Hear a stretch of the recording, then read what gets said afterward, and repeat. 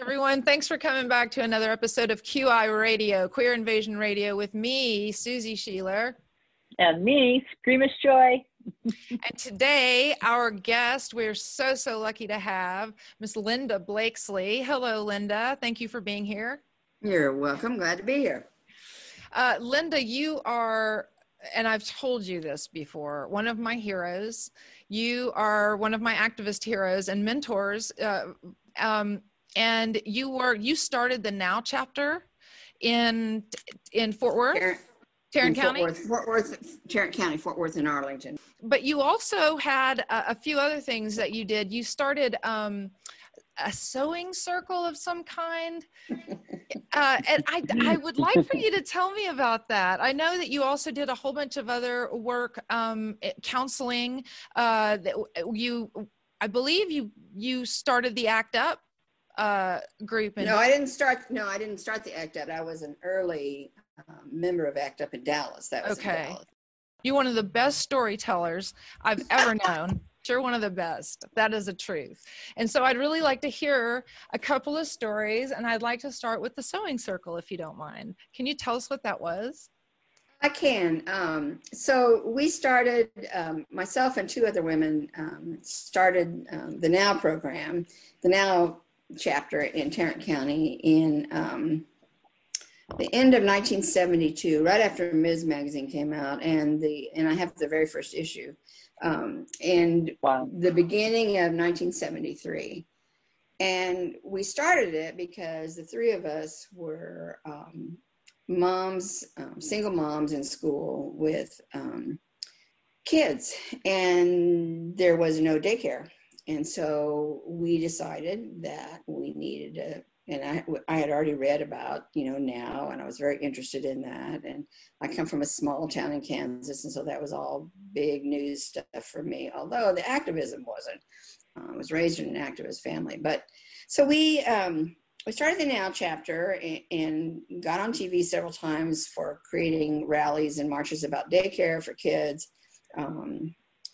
Actually had to be bribed by the Dean of Student Affairs to stop that, which was a very interesting story in and of itself. And that we had created so much problems for the university with the media, which was something that, asking for childcare in 1972, was really outrageous. And it was considered to be a woman's problem and not, something that the university should be concerning itself with. But yet, all of us were scrambling all the time, for childcare. When I went back to college, I had 2 kids under the age of 3. So I definitely needed childcare. Wow. So we started that, and we got a good group going. Actually have an FBI file from being a part of the Now chapter that opened. I was so flattered. I feel lucky to know you. Yeah, so I actually got to see it when they, made everybody release their files and open up their files. And I had a friend that was a DA that called me up one day and said, "Did you know you had an FBI file?" And I went, "No, that's really cool." And he said, Don said, "Do you want to see it?" And I said, "Well, hell yes." And so, I was I was proud of that. I probably should get a little FBI file. Yes. But anyway, so that was back. And so the group really got to going in 73 and 74. And I was in school, and I was not out. I was just separated from my first husband. And we already started to see that there was a disparity in, inclusion in those groups, not only of people of color, but lesbians, that we didn't know any trans people that we knew of at that time. That was in 72. They were not very out in 72. And so, so that's my cats fighting in the background. So, I have been raised as an activist. My granddad was a labor organizer. And so disparities and injustices are always been apparent to me.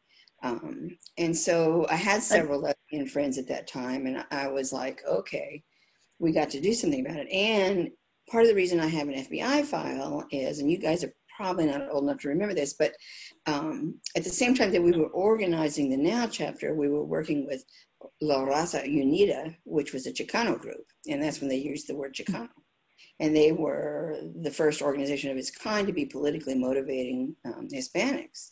And I met several of the women there, and of course wanted to include them in our group, but they didn't feel comfortable because the majority of the group were white women, and white women of, you know, some privilege for sure. And so, you know, I had this idea that we needed to have another group that wasn't bound by NOW's rules or, you know, what their mission was, or in other words, you know, we needed something that would be more inclusive than what NOW was at the time. And there was already a lot of friction about in the upper echelons of NOW about lesbians and what they meant to the movement, et cetera.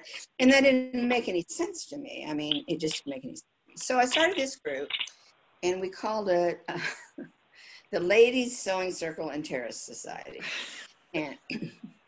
And so the group got to be such a size that we had to meet in places like apartment, what do you call those? The recreation rooms or the meeting rooms or whatever. And so I quickly learned that we just needed to call ourselves the Ladies Sewing Circle, you know, so that somebody would lease or open a room for us, right?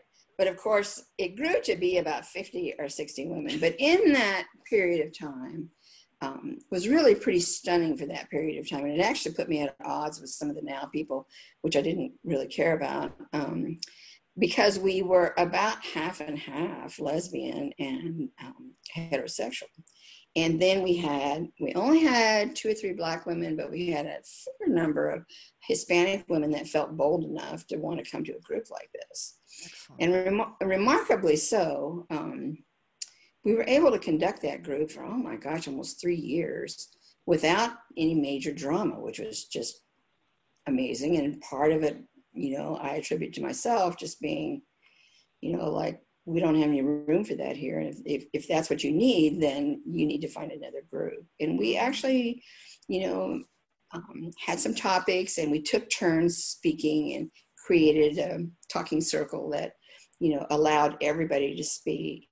And we put some parameters around feedback, that it couldn't be about you, you know, that it had to be about what we were talking about. Because white women are the worst for saying, well, what about me? You know, I had to do this and this and this. And so, so we cut that out, and we had some really wonderful discussions, and women were coming from Dallas, which was about, you know, 40 minutes away. And we met for a couple of hours. And of course, you know, we had to have snacks, and everybody brought snacks. But it was a profound moment for me in the women's movement that, you know, really made me think about, okay, well, what are we doing here? You know, and what are we doing to really support women? Because by then I had already led some consciousness raising groups, which was the initial focus of NOW, which were necessary. They were necessary for, they were necessary for all women. They were necessary for all women for sure. But, you know, there definitely was a piece that I felt like we were not reaching in terms of women that really needed to explore some of these issues about whether or not they were going to learn to be assertive. And you have to think in terms of the word assertive in 1972 meant you were a bitch. And so, right. It really technically still means that, actually. Yeah, it does. It does, unfortunately. It's not as bad as it used to be, but it just hasn't ever gone away the way it should. And I taught assertiveness training for a long time, and I've thought about doing it again, you know, because it just irritates the crap out of me. I know a lot of women that really still just struggle with it. They just struggle so hard, you know. And they struggle they don't even know how. That's right. And so that's why I've thought about in my dotage teaching some more classes. And so, so, you know, there was a lot of consciousness raising in that group that stayed with many of us for a long time. And you know, I became really fast friends with a group of women from Dallas that were lesbians. And, you know, we really navigated then a lot of other activism that came up together.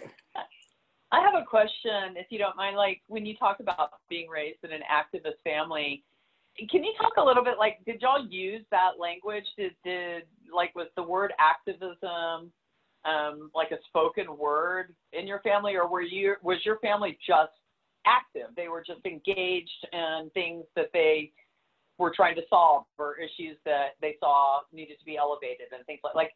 Can you talk a little bit about, like, because you think about activism like it's always just been a part of your life, and I find that interesting. I'll just tell you right now that genetically I'm a Democrat, and so, my granddad was a labor organizer, and he was one of the first labor organizers in Indiana, working in an auto plant and then a steel plant. My a steel workers plant, and so, you know, we lived in Kansas and they lived in Indiana, and every other year we would each visit each other. And there were many times when we went to visit my grandparents, and my granddad was leading a strike. And so at a very, very early age, we were taught the values of, you look out for the little guy, you look out for those that have less. If you have anything, you have something to share, you know. And so those were the values that I was raised on, and have stuck with me, and then watched my parents demonstrate those in community actions. And I mean, they weren't marchers or protesters, but nobody really was in the 50s and 60s. You know, that was not really happening then. That form of expression was not. But labor organizing was still intense in that period of time. So, yeah. The National Organization for Women and the lesbian community was pretty shocking. I mean, I knew about it, but I didn't know about the vitriol. And I wonder what you think about that compared to now. Like, and I don't remember this. Maybe and please correct me, please. Was it Gloria Steinem who did she not want anything to do with women, the lesbians in her movement either, or was it simply? I don't remember that it was Steinem. It was more Friedan and oh God, who else? That's a long time ago, girl. Yeah. But the only way I can say this, and I don't mean to be disparaging, is the housewives that came to the movement. You know, that's what I wondered. Was it more a local, like the local community versus the big national? Like, was it more of a No, it's a big issue? National community that really harbored those first rifts. Oh, yeah. You can look that up and Google that, and there was a lot of it. And locally, no, because locally I started that chapter on campus, and so there were a whole bunch of us that were single moms that by 1972 had just gotten fed up with patriarchal relationships. You know, we were just like, yeah, no. And so we were pooling our daycare and et cetera. So we were already predisposed, you know, to being open and figuring things out. But as the chapter grew, we did attract more of those privileged white women. And let's see, what's a way to say this? Because this is being recorded, right? I'm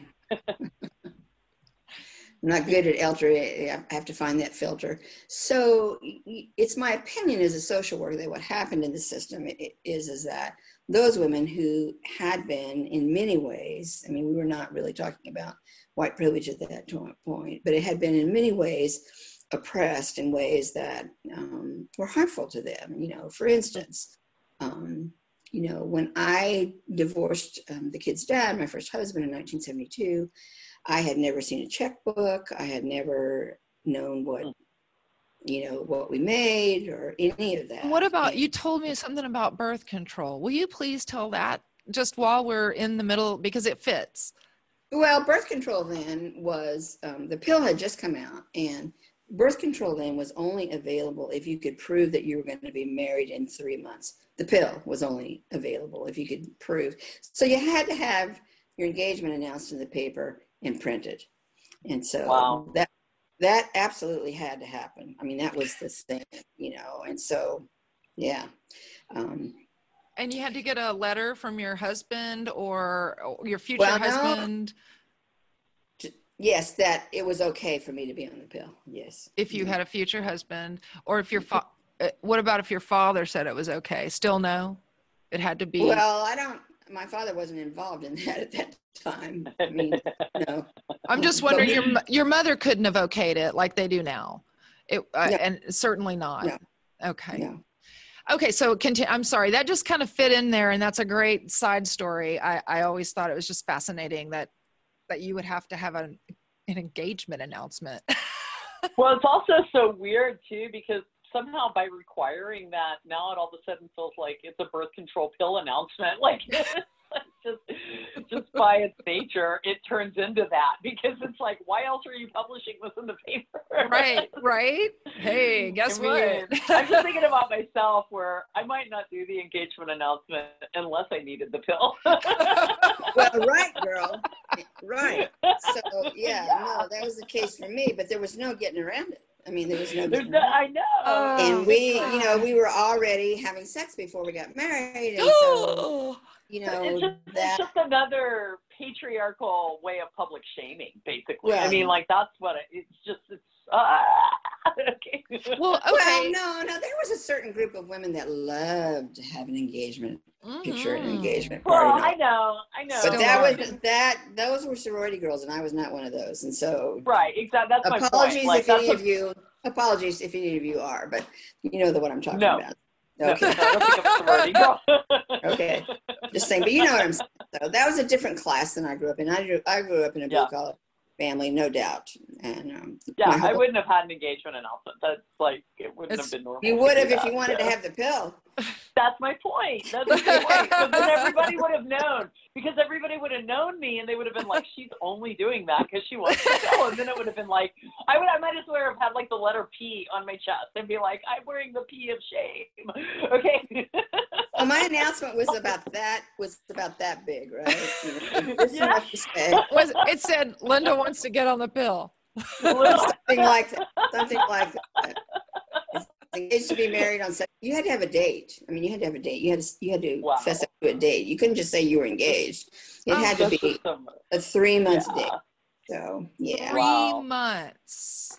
3 months. Wow. I mean, it's just so how far do you think we've come? I mean, yes, we've come further than that, but I feel like the ERA didn't pass, and I know there were a lot of activists who didn't drop the ball, but there are a lot of us who didn't know to pick it up.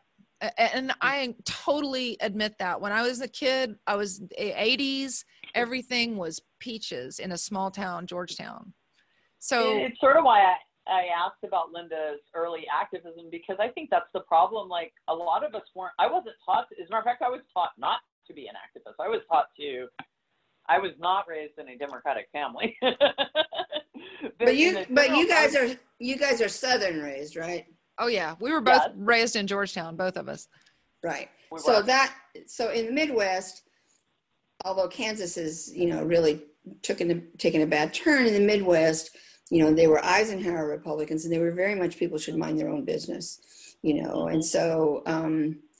That I think was pervasive, but it felt like an invasion of privacy for me, because I would have never had any intention of putting an engagement announcement in the paper. Right.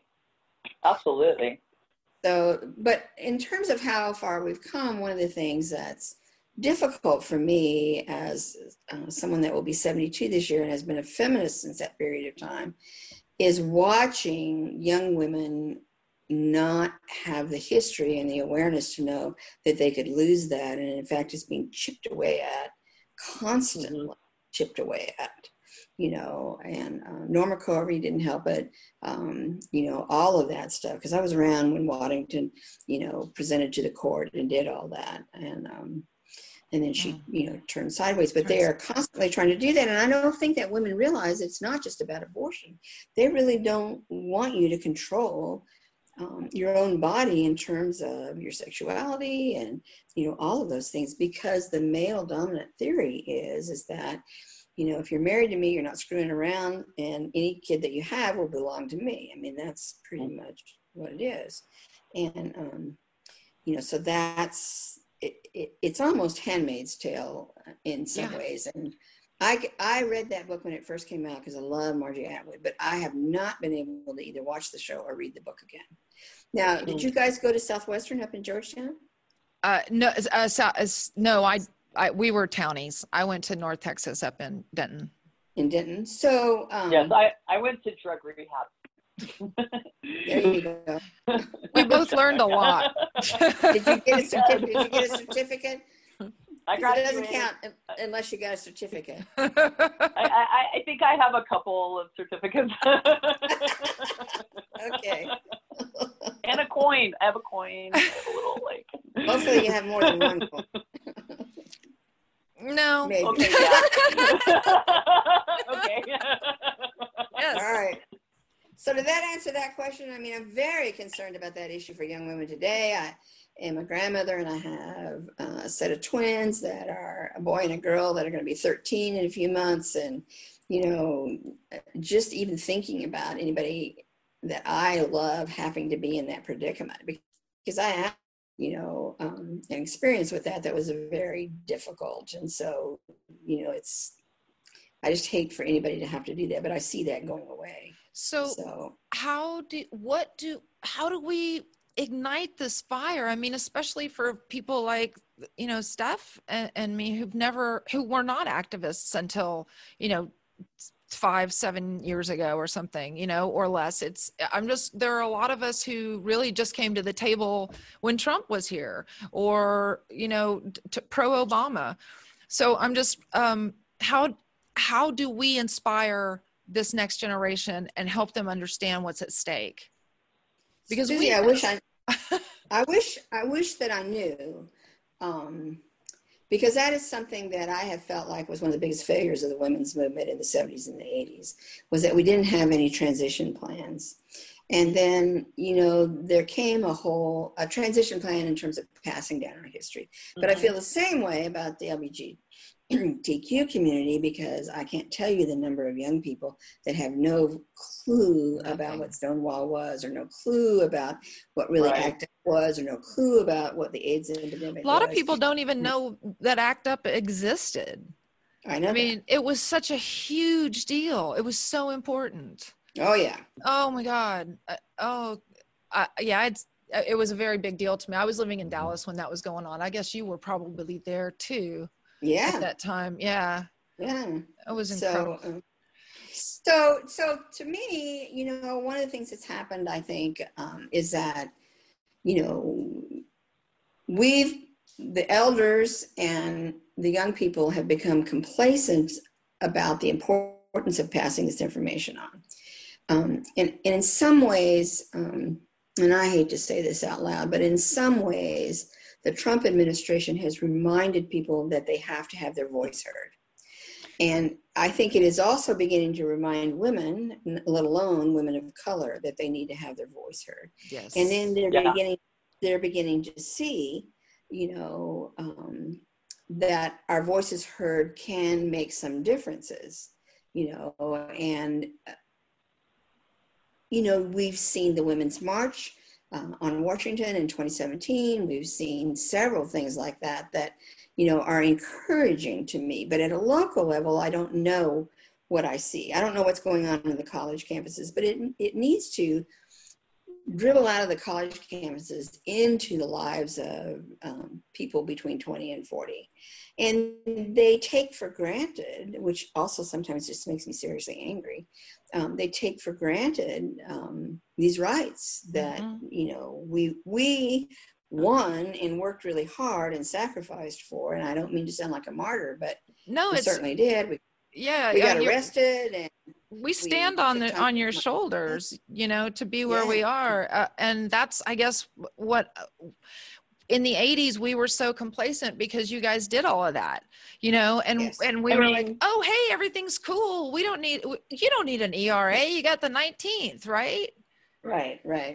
I like to say though, like, as a, you know, being teenagers in the 80s and being, you know, impressionable and learning, and you and I have talked, you know, Susie and I grew up together and went to school together, and, you know, civics was not a required class, you know, and, you know, we had very minimal, like nobody was teaching us about any of this. As a matter of fact, I would say quite the opposite, you know, that we were really being distracted from learning about these types of things. And it wasn't until I came out of that system into a system of my own, you know, trying to explore and learn and understand, that I really was able to look at like things that had happened before me and look at it and be like, oh, wow, why didn't I learn this? Like, why wasn't this more important to us?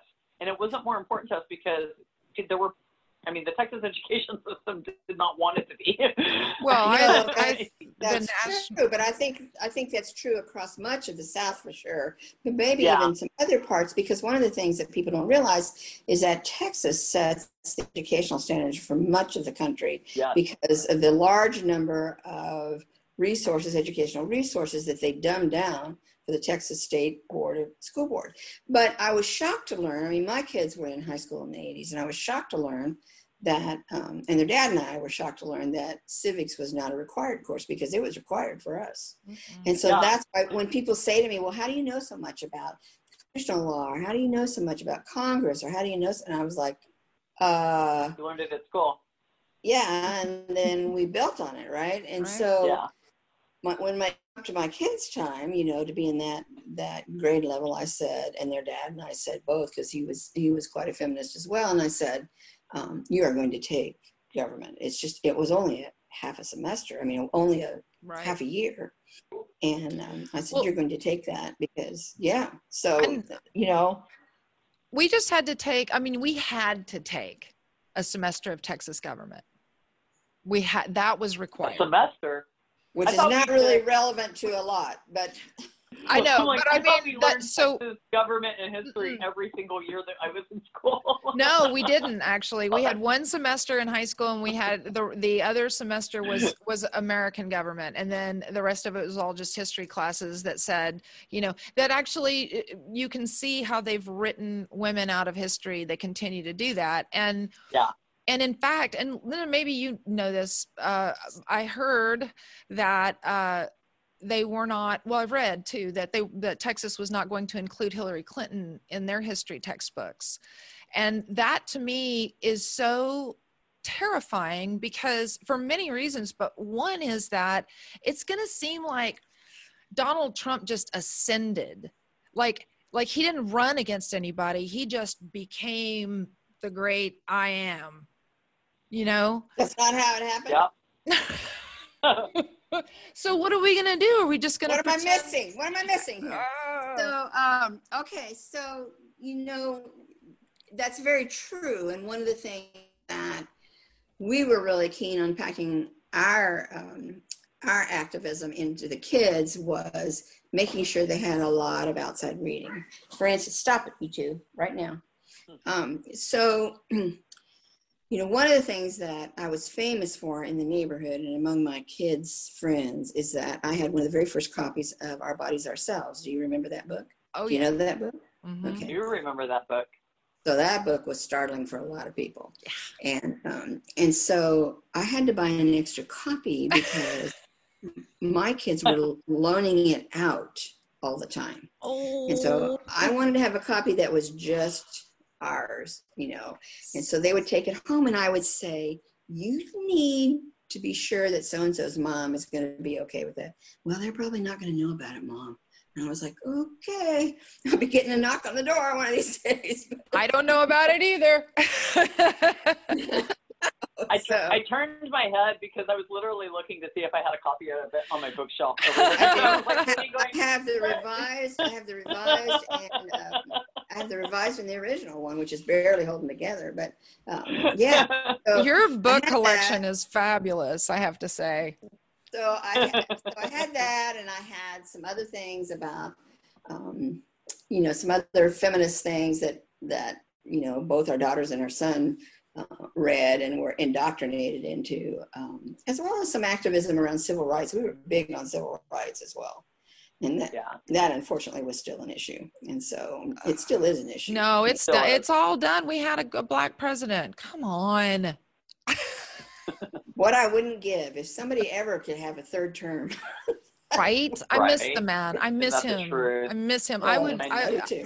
I would have I voted cheer for up. Michelle. I cheer up when he comes on and talks in complete sentences. I Yes. just melt. I have you know? I have a T-shirt that says, "I just want to pet my dog and pretend Obama's still president."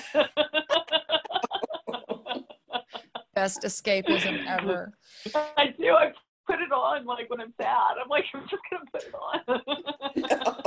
It's like a comfy blanket. Mhm. Okay, well, actually, we are out of time now, and thank you so much for coming. I love talking to you, and I'm glad everybody else is going to get to hear you talk and tell your stories. And we want to go ahead and plan to have you back as soon as possible. Let's do it. Yeah, I think we would love to do that. If you're interested in coming back and talking with us, we'd love to have you. Sure. Thank Sure. you Be so glad to. much.